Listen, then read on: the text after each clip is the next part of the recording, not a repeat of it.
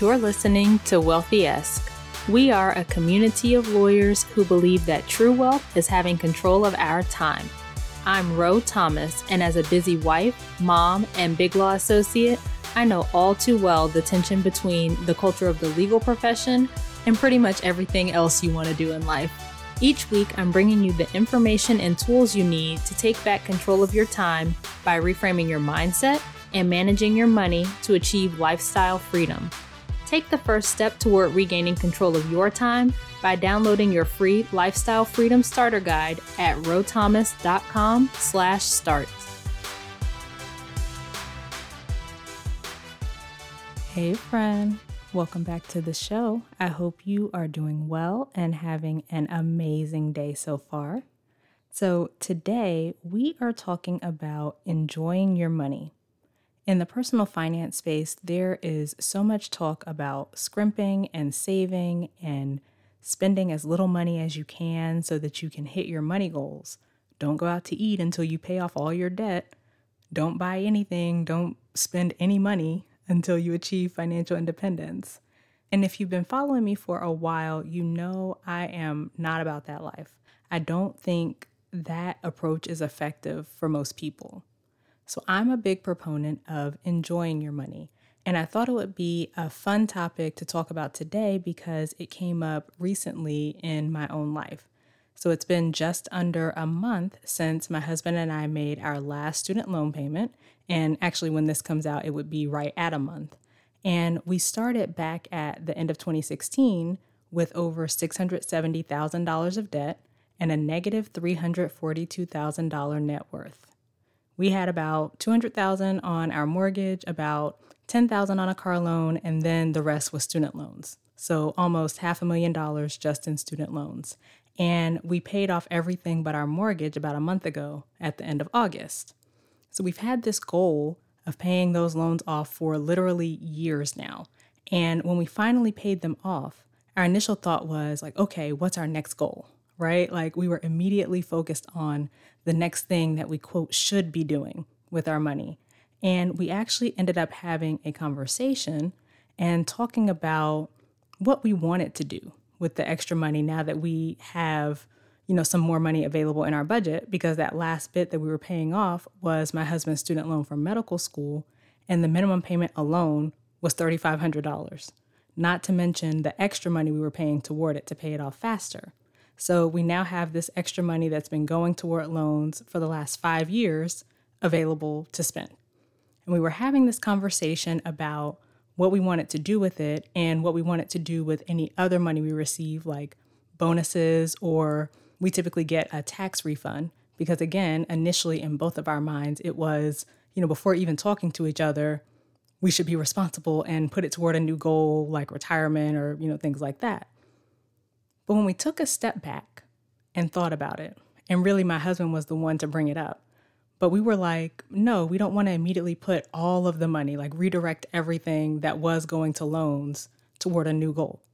Because the purpose of money is not just to optimize every single dollar that you have and reach all the goals as quickly as possible to the detriment of all the other parts of your life, right? You don't always have to do the, quote, responsible thing with your money.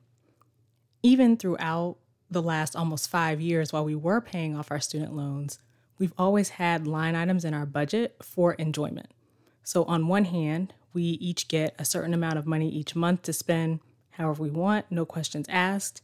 And that amount has changed over the years. Like it started out kind of small and it's grown some over the last 5 years. But we each get that set amount that we can spend on what we want individually. And that's something we started doing because of some disagreements we were having early on when we first merged our finances. And we were like looking at and judging each other's spending habits for the first time. And so we started doing this set amount that we each could spend however we wanted to each month.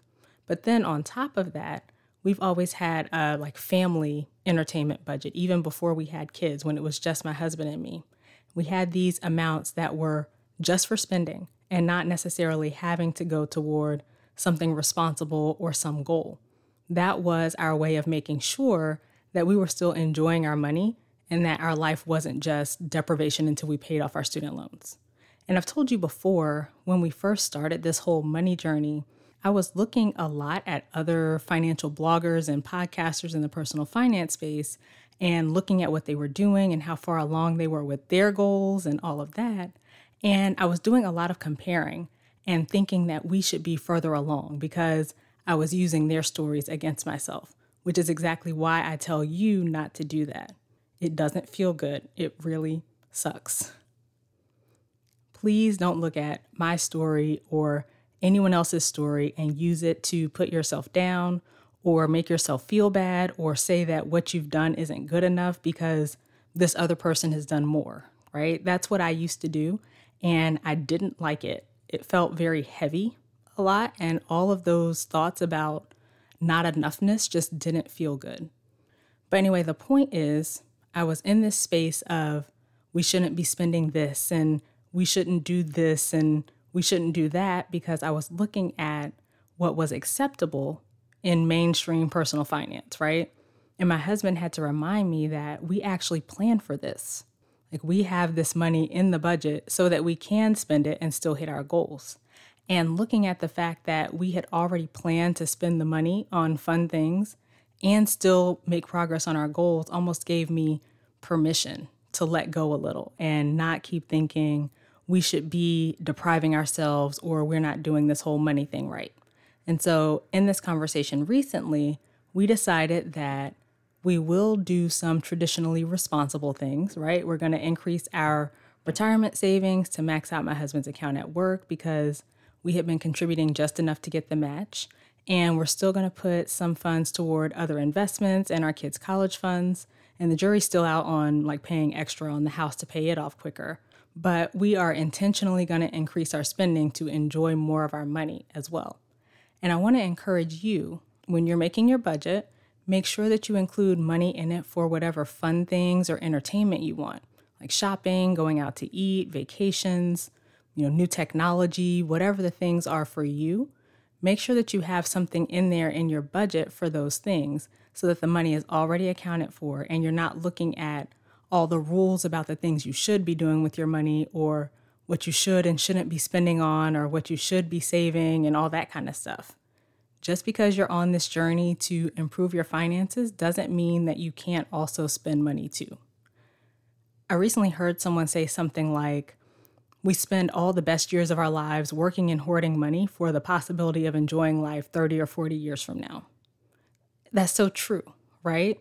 Like if we're following the typical personal finance advice, it's save your money, clip coupons, spend the least amount you can. Why are you buying lattes? Like, why are you buying avocado toast? You shouldn't be spending money on such frivolous things. And there's so much shame around spending money. Like, I think people should be able to spend their money the way they want to. Now, I do believe that you want to be constrained with it, right? So don't just say YOLO and spend whatever, every month without looking at whether the amount you're spending makes sense for your financial situation. Make a plan for what you're going to spend. And we talked earlier about, having something in your budget for going out to eat or going on trips or whatever the things are that you want to do. But make that plan for yourself of how you're going to spend that money and then stick with that plan. And that way you're able to enjoy your money, but you don't take yourself off track from your financial goals. You don't have to do the most responsible thing with your money in every single decision you make. It doesn't always have to be about doing the best thing or making the best choice. Like sometimes people are so pressed about making sure they're doing the right thing with their money that they make themselves miserable and they make managing their money such a chore. And it's hard to enjoy it when you're coming from that mindset. And that's not a way to live because what will happen is you'll eventually get tired of that. Like it's not sustainable. I use this analogy a lot, but weight loss and money management are so similar because of the mindsets that go into it, right? Like we hear all the time about yo-yo dieting. I'm going to deprive myself of all the things I love so I can lose weight, but now I'm so miserable. And, to make myself feel better, I'm going to go back to all my favorite foods that I've been telling myself I can't have. And now I'm right back where I started. The same thing happens with money and budgeting. If you say, oh no, I can't spend on these things I love because I have these money goals. And so I'm just going to cut all those things out that I enjoy and be deprived and, whatever. Like what happens for most people is you get to the point that you are feeling so terrible that you just can't take it anymore. And to make yourself feel better, you go out and shop and splurge on all those things you've been telling yourself you can't have. And it's worse for your finances than if you had just set that money aside to spend on the front end. So when you are thinking about managing your money, don't think of it from the place of depriving yourself. That's what we typically see in mainstream media about personal finance and all of that, but don't think of it from that place. You want to think of it instead from the mindset of managing your money in a way that allows you to enjoy your life while still reaching your money goals. And when you're working on those money goals, you'll be able to maintain that strategy and keep going and actually achieve the goals because you're not depriving yourself of everything that you enjoy in the interim. So you won't be miserable along the journey of reaching your goals, regardless how long it takes, right? If it's 5 years, if it's 10 years, if it's 20 years, however long your goal is going to take, you're not waiting and putting off doing things you enjoy until this point that you reach your goal. And you'll be more likely to stick with your plan and actually reach the goal.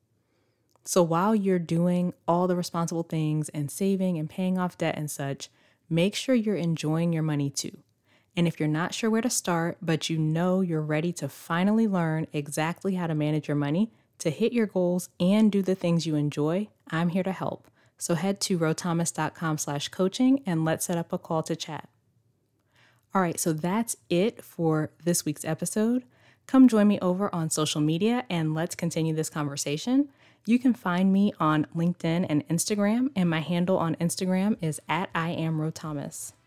Please also take a second to subscribe to the podcast so you can receive new episodes as they're released, and leave a review, which helps the visibility of the show.